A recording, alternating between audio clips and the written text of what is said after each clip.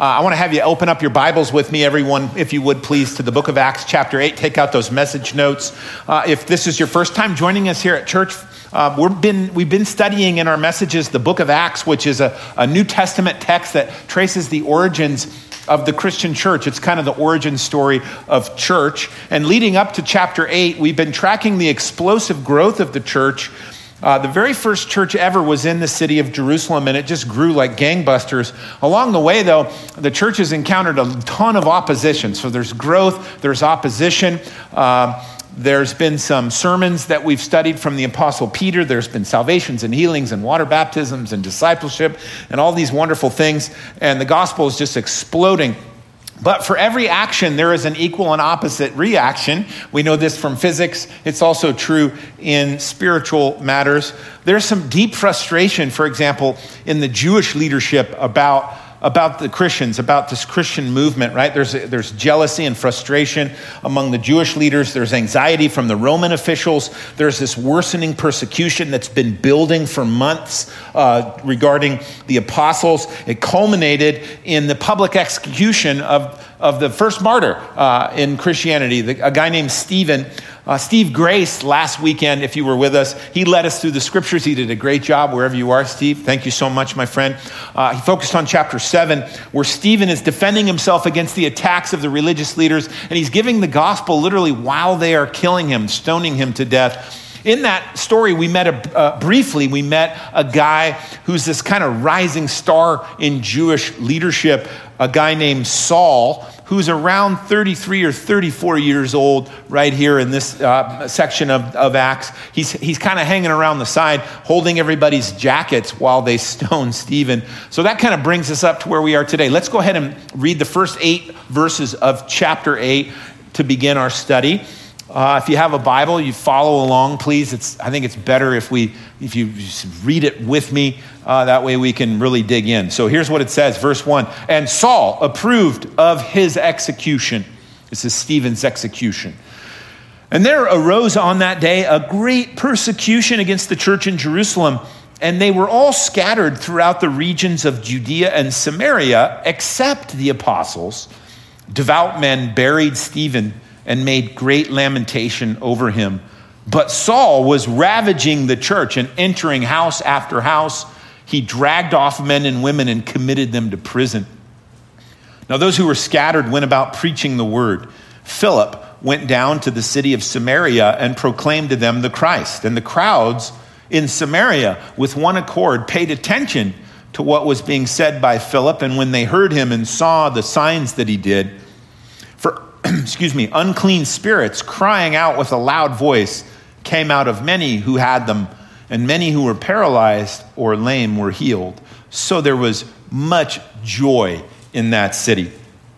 Well, let's pause here. We've gotten whole 8 verses, so that means we need to do some teaching. So here we see Luke, the author of the book of Acts here. He's concluding the death of Stephen by introducing us to 2 new people in the story here. First, we meet the church's earliest, greatest persecutor and the church's greatest evangelist. Those are not two different guys. There's the same guy, and that's Saul, a.k.a. the Apostle Paul. So this is your first fill-in. If you're a filler-inner, here you go, guys. Saul is the greatest persecutor and evangelist of the early church. He's both of those things eventually, but right now in our section in 7 and 8 and 9, right, he's just Saul the persecutor. He's Saul hell-bent on tearing down the church. He's going for it, right? He's raging against the Christians. He's doing evil things, the scriptures say, towards the church. Luke tells us that it was Saul who approved of Stephen's execution, meaning that Saul wasn't just there in Jerusalem and just happened to be by the jackets, right? No, he was wanting Stephen to die a heretic's death in his mind. And it says while the Christians are burying him, Saul then goes around, same time, the city of Jerusalem, and he's literally going into people's homes, yanking Christians out of their living rooms and putting them into jail, trying to get them to blaspheme God so he can kill them. So decades later, the Apostle Paul, a.k.a. Saul, he's going to recount in his own words just how obsessed he was with persecuting Christians. So I'm going to just give you a little fast forward appetizer from Acts chapter 26. This is Saul. He's about 30 years down the line from Acts chapter 8.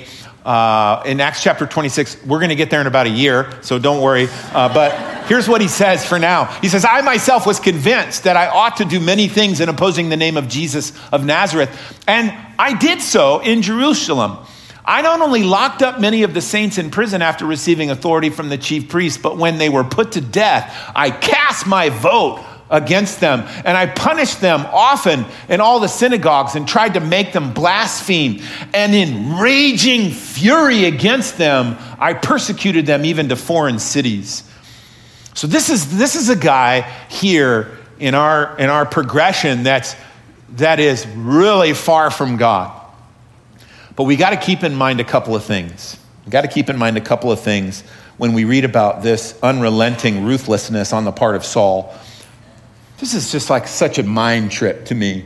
The first thing is Saul is a couple weeks away from becoming a born-again Christian. Which is really what? Really? Like Jesus is about to reach down through time and space and appear to Saul, right? And turn his world upside down, completely upend him and transform him from the inside out. But looking at him here in chapter 8, right? Nobody in their right mind would predict that this guy would soon be bowing his knee to King Jesus and become born again to the living hope in Christ. And this is astounding, right? This turnaround. And this has got some implications to it.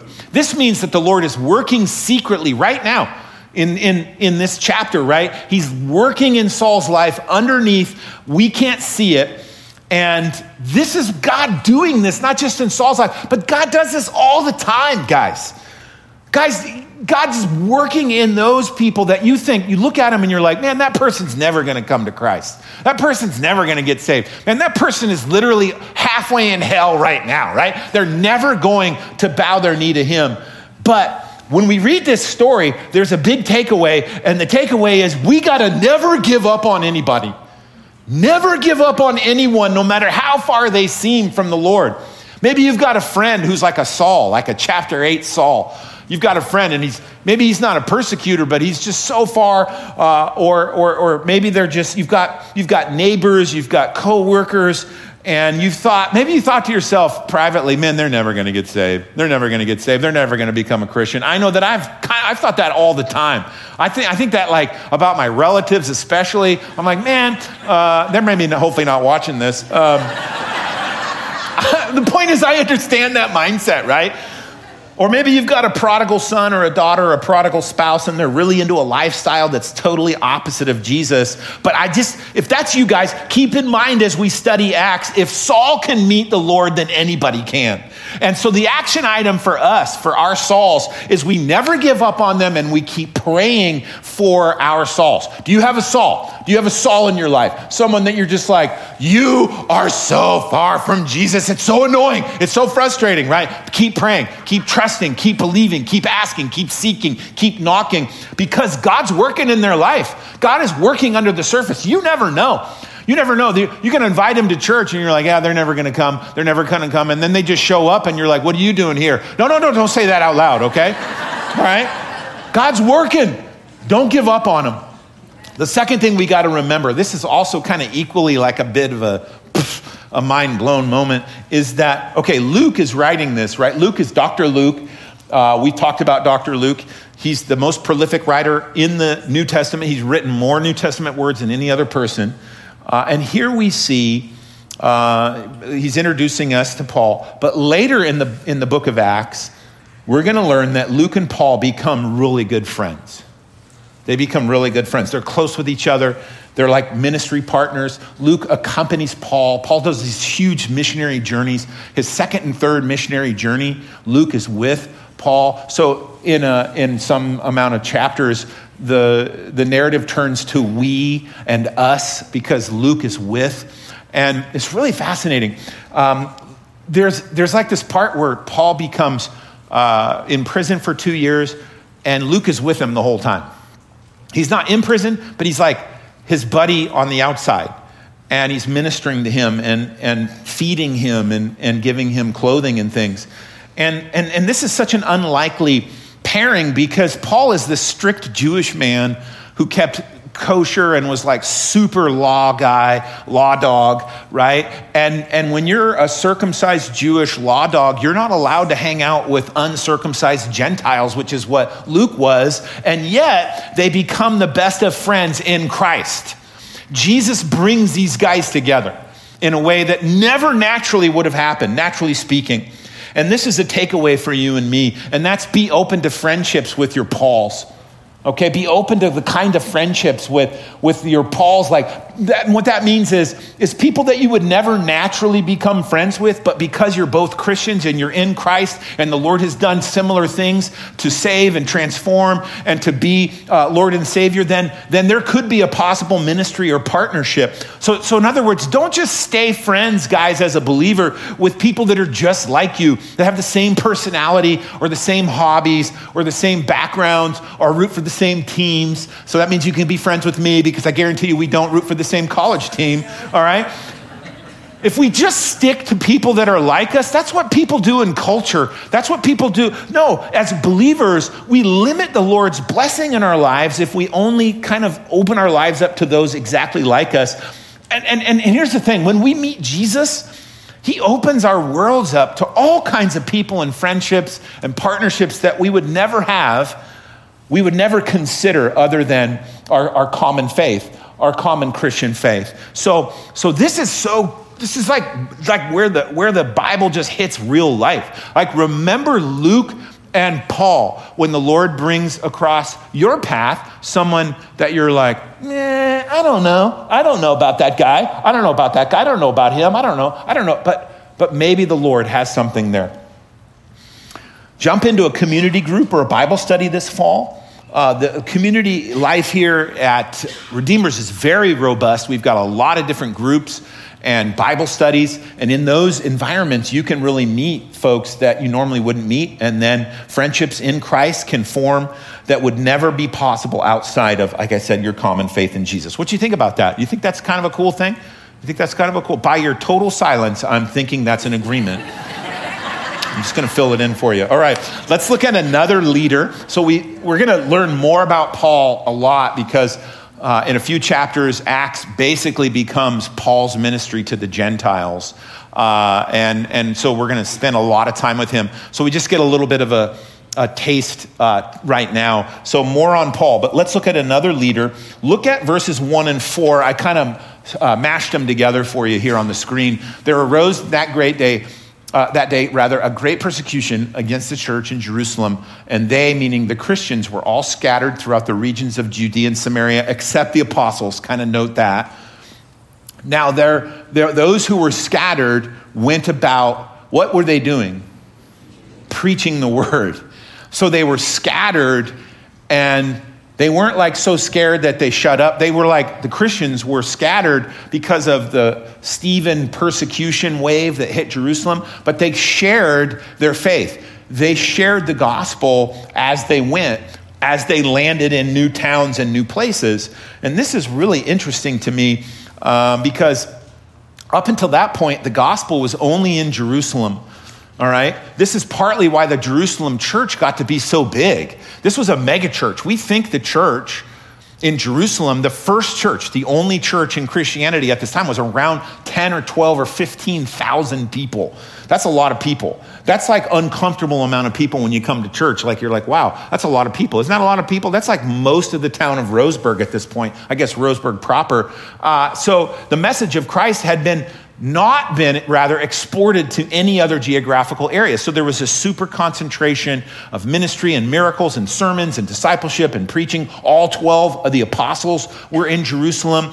And yet here we see this scattering, but not the apostles. The people scattered. Now, okay, so there's a lot on this, but I mean, this was a successful church, right? So I don't blame anybody for staying put when there's ministry happening and God's moving and you've got miracles. And there was others that needed to be saved in Jerusalem. Not everybody was a Christian. But then again, this wasn't necessarily in alignment fully with the program that Jesus had commanded them, not entirely. Now, Jesus had, what do I mean? Jesus had commanded the Christians before he was ascended into heaven. He commanded the squad, the 12, to go. He did this several times.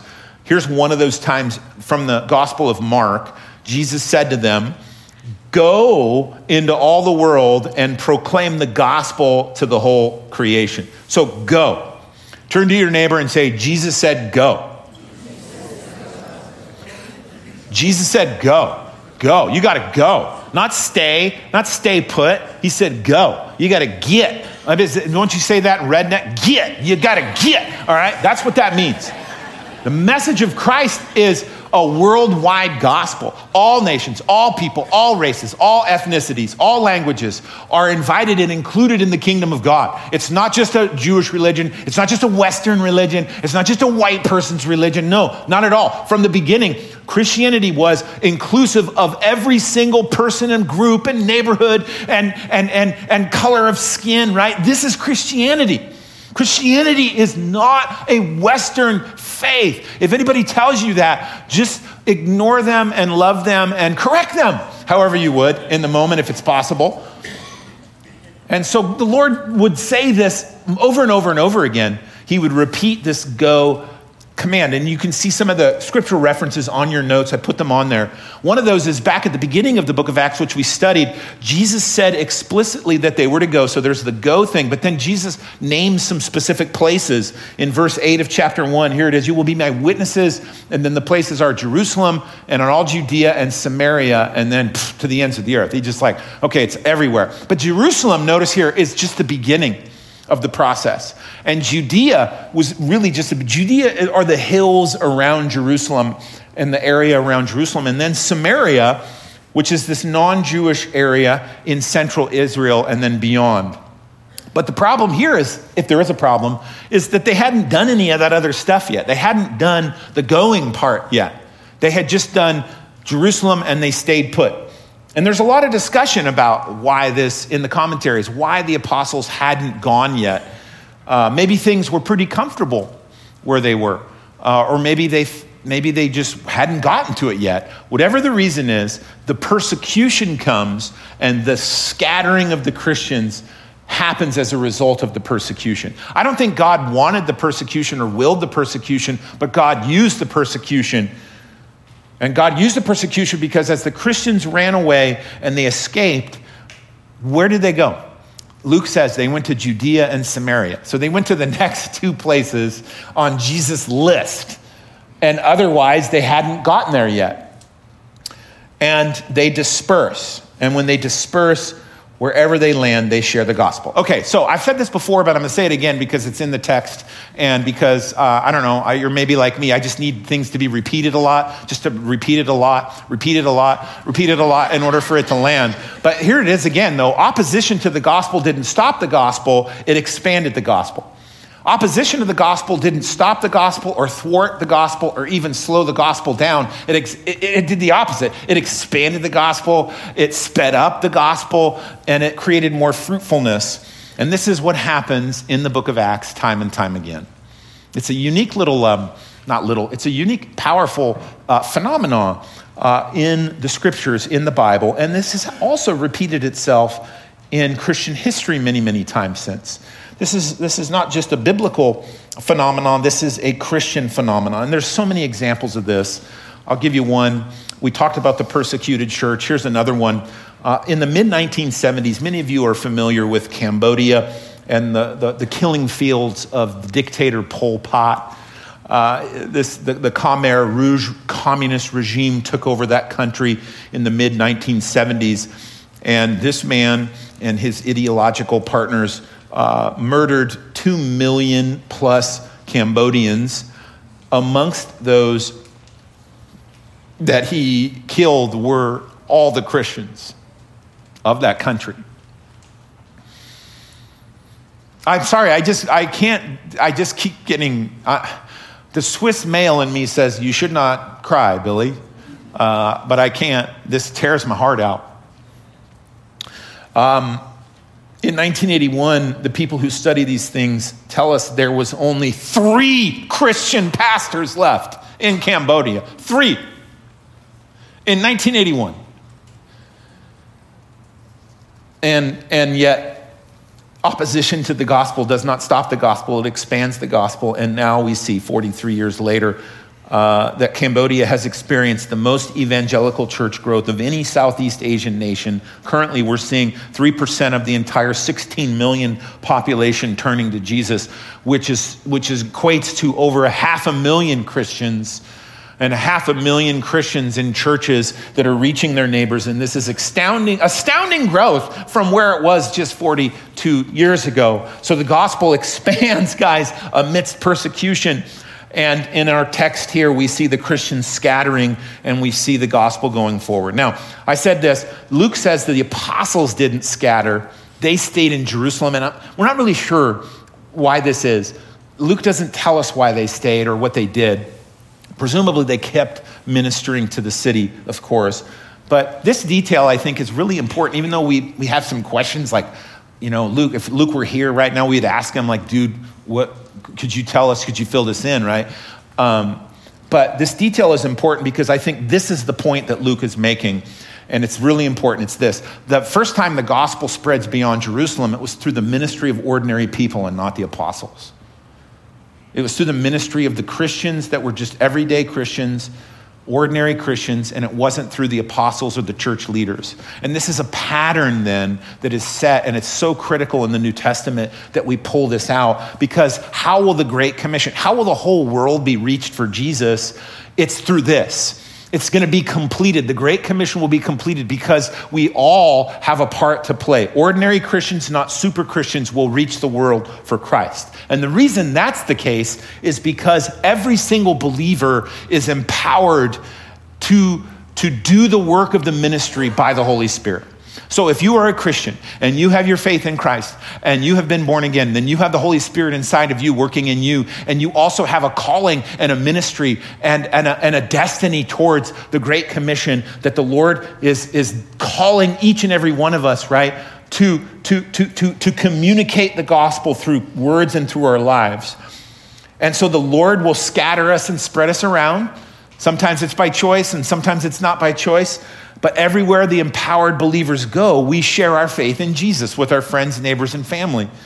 And it's the job of the apostles and the church leaders in the Bible to equip the saints for the work of the ministry. And it's then the role of the ordinary believer, the Christians, to communicate the gospel with words and living gospel lives. So God uses, guys, the whole church to show and share the grace of Christ to those around us. This is what we do. This is what we do. We don't just have a privatized faith. Culture says, keep your faith private. Do you know this message? Keep your faith to yourself. Keep your politics to yourself. Keep your faith to yourself. And yet, the people that say that don't do that. They push that stuff on us all the time, don't they? That's not in my notes. It just dawned on me. But this is a pattern that we see in the book of Acts. And we say this phrase around Redeemers. We say it takes the whole church to reach the whole world. It takes the whole church to reach a whole city. It takes every Christian living in that neighborhood to reach that neighborhood. It takes your whole group, your whole small group, your whole community group, your whole Bible study to reach everybody that God has for you to reach. It's not just the job of me and the staff and the elders. No, it's the job of all of us, right, to see the Great Commission completed. And so we see this here. This is so important. And we're going to hammer on this all the time because it's in the text. And not just hammer in a bad way, but this is good to bring this forward for us to grab onto. Amen, Billy. Good job. Okay, so my pappy said, if no one encourages you, then encourage yourself. So Luke then tells us the name of one of these scattered saints. His name is Philip. And so Philip this is your next fill-in. He's the first known missionary to carry the gospel outside of Jerusalem. So really the first missionary in the Bible is this guy named Philip. Now there was many missionaries. It wasn't just Philip, as it turned out, because Christians were escaping from Jerusalem. But this is the first one that we know the name of. And so he's kind of the representative, the rep of the first missionary. Now, missionaries are people, Christians, who go to other cultures and carry the gospel with them. And you don't even have to have the title to be a missionary, like your job or whatever. It can just be wherever the gospel isn't, we are on a mission from God. We are commissioned by the Lord to carry the gospel to that place. So there's another first in Christianity. Philip is the first cross-cultural missionary named of the Christian faith. Now, just a quick note so that we're not confused. There's another Philip in the New Testament, and that Philip is an apostle. He is one of the 12. But our Philip here in 8 is not one of the 12. He's one of the 7. Now, the Magnificent Seven, no. This is the guys that were named in Acts chapter 6. Remember, we studied this a few weeks ago. A.J. Swoboda brought the sermon there. There was 7 men chosen in Jerusalem to be in charge of food distribution to the Christian widows. Stephen, the martyr, was one of those 7. And now we see another one, Philip. So these were extraordinary servants who did amazing miracles, right? In addition to waiting tables, in addition to just serving, basically strapping on the towel and washing feet. So Philip is one of the 7. Now he escapes to Samaria, and Luke says he proclaimed the gospel to the Samaritans, and a lot of them came to know Jesus. They listened intently, and it was a very fruitful ministry. The thing with Samaria that was the challenge for the Jerusalem Christians, who were all Jewish, was Samaria was the very last place on planet Earth that a Jew wanted to be. And so Philip lands in Samaria, the last place. He was Jewish. Philip was Jewish. It's the last place, naturally speaking, anybody wanted to be. Jews and Samaritans hated each other. I want you to think about like groups, racial groups that hate each other naturally. And there's all kinds of ways that happens, right? Think of 2 groups that just, on the surface, they're supposed to hate each other, they hate each other. This is one of those, and in the Bible, this is maybe the top. Jews and Samaritans did not like each other. When Jesus said his list, I want you to go to Jerusalem and preach the gospel, everybody's like, yes, of course. And then he says, Judea. And then they're like, of course, yes, let's reach our fellow Jews. And then he says Samaria, and then the room got real quiet. And there was some looks, he didn't mean that. He didn't mean that. We heard him wrong. We heard him wrong. He said some other nation, right? That's the cringe factor. So let's talk about Samaria. Samaria is a region in Israel that's sandwiched between Judea, the Judean region, and the Galilean region. So the lake, Galilee, Sea of Galilee, it's actually a lake, is up in the northern part of Israel. And Judea with Jerusalem is like in the center, and in between is Samaria. And Jews, when they were traveling between Galilee and Jerusalem areas, they would literally walk around Samaria. They would not go through it, because to go through it meant that you had to interact with the Samaritans, and they didn't want to do it. So they would add miles and miles and dangerous journeys to just avoid this place, right? The animosity between these 2 groups was old. It was centuries old. And it all stemmed back to the time of the wars with the Assyrian Empire. So let's now do a little bit of Bible history. In 722 BC, you may recall this, the Assyrian Empire swept into northern Israel from Iraq and wiped them out. The lost 10 tribes of Israel. Wiped out all of northern Israel and just killed them, exported them. They were no more. It was the policy of the Assyrians to basically erase the kingdoms that they conquered through outright killing. The Assyrians were terrorists. They were really terrible. They had just gruesome people in war.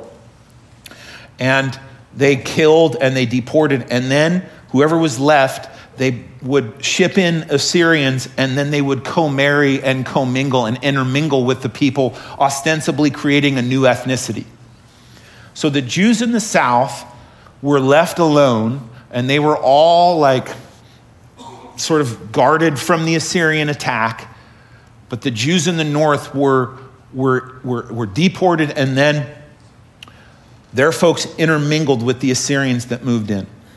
So the Jews in the south looked at this little new group with hatred because they weren't pure Jewish blood. They were like Muggles. They were like Harry Potter and the Half-Blood Prince, okay? No, some of you didn't get that. All right. This is nerd talk. So there was immediate rejection and hatred and animosity. Samaritans were the worst because they were polluting the Jewish race. So when Jesus said, take the gospel to Samaria, the Jewish Christians struggled. So you actually see this animosity in the Gospels in Luke. When Jesus was in his public ministry, in Luke 9, Jesus is in Galilee and he's going to Jerusalem. And instead of going around Samaria, he shockingly travels through Samaria. And while they're there, they're walking through, the Samaritans don't like him. The Samaritans, Luke says, they don't welcome Jesus. And that really torqued off the apostles, the disciples. So John and James turn to Jesus and say, Lord, can you just pray down fire and burn all these Samaritans up? They're like, Lord, just torch them. Just barbecue these losers. We don't want them anymore. That's essentially what they were saying. And that's how much hatred they had. And Jesus looks at the guys and he just basically says, shut up in Jesus' name, right? He rebukes them, it says. And he moves on. The Samaritans weren't innocent. History tells us they made their own fake temple. And they said, hey, our fake temple is the real temple in Jerusalem. Don't go to their temple in Jerusalem. It's jacked up. They had their own fake Torah. They kind of copied the Torah and they changed it around and made their own Samaritan Torah. They would regularly send war parties to Jerusalem and release pigs into the temple courts. They would throw dead bodies and bones on the priests to make them impure. And so the Jews got upset eventually, and they went up to Samaria and destroyed their fake temple. It was awful, right? And it was going on for 600 years. So now we see, fast forward, Acts chapter 8, a full-blooded Jewish man filled with the gospel of Jesus goes right into the heart of Samaria, the capital city, also called Samaria, and begins ministering the gospel in grace and power. Healings and exorcisms take place. The Samaritans now welcome Philip, and they listen intently. Large numbers accept Christ. And all of this is happening, and it shouldn't be happening by natural causes, right? This is absolutely, totally, astoundingly like, what is going on moment. And what is going on is the gospel is having its effect, not only on individuals, but on people groups now. There is a unity that is created between people and people groups that is literally impossible to have happen without Jesus Christ. The grace of Jesus overcomes years of hurt and animosity and racism and injustice like no other strategy or program can. Do you believe this?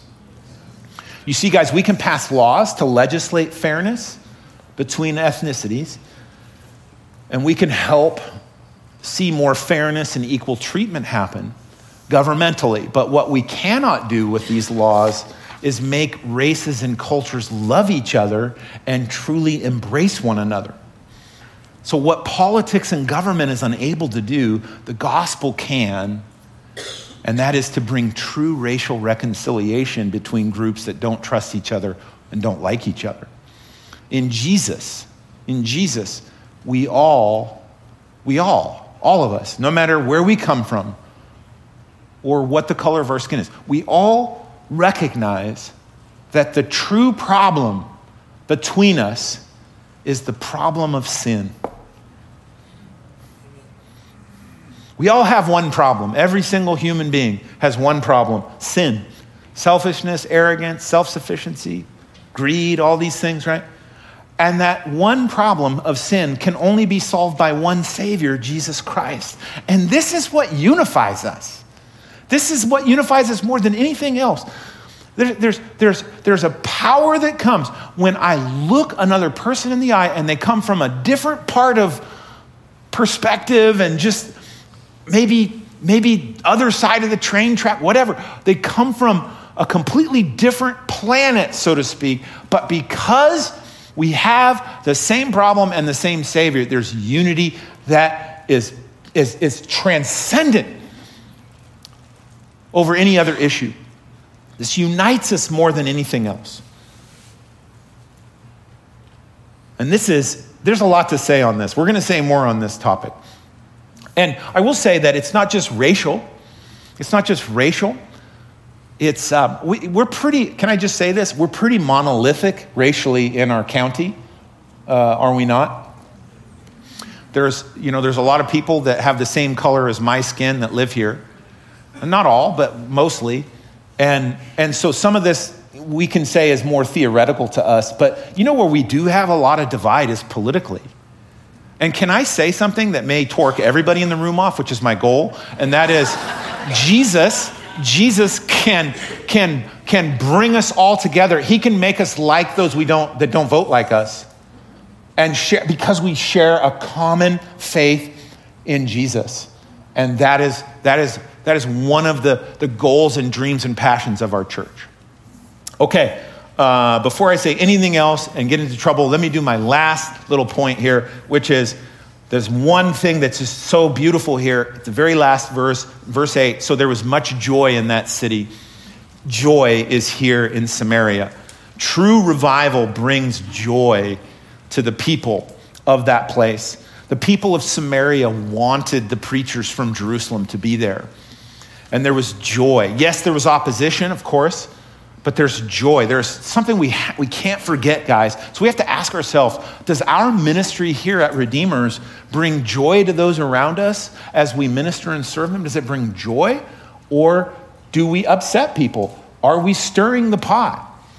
And so we try to do ministry as best we can to serve. We still stay focused on the gospel. We're going to preach the gospel, and that can bring some tension.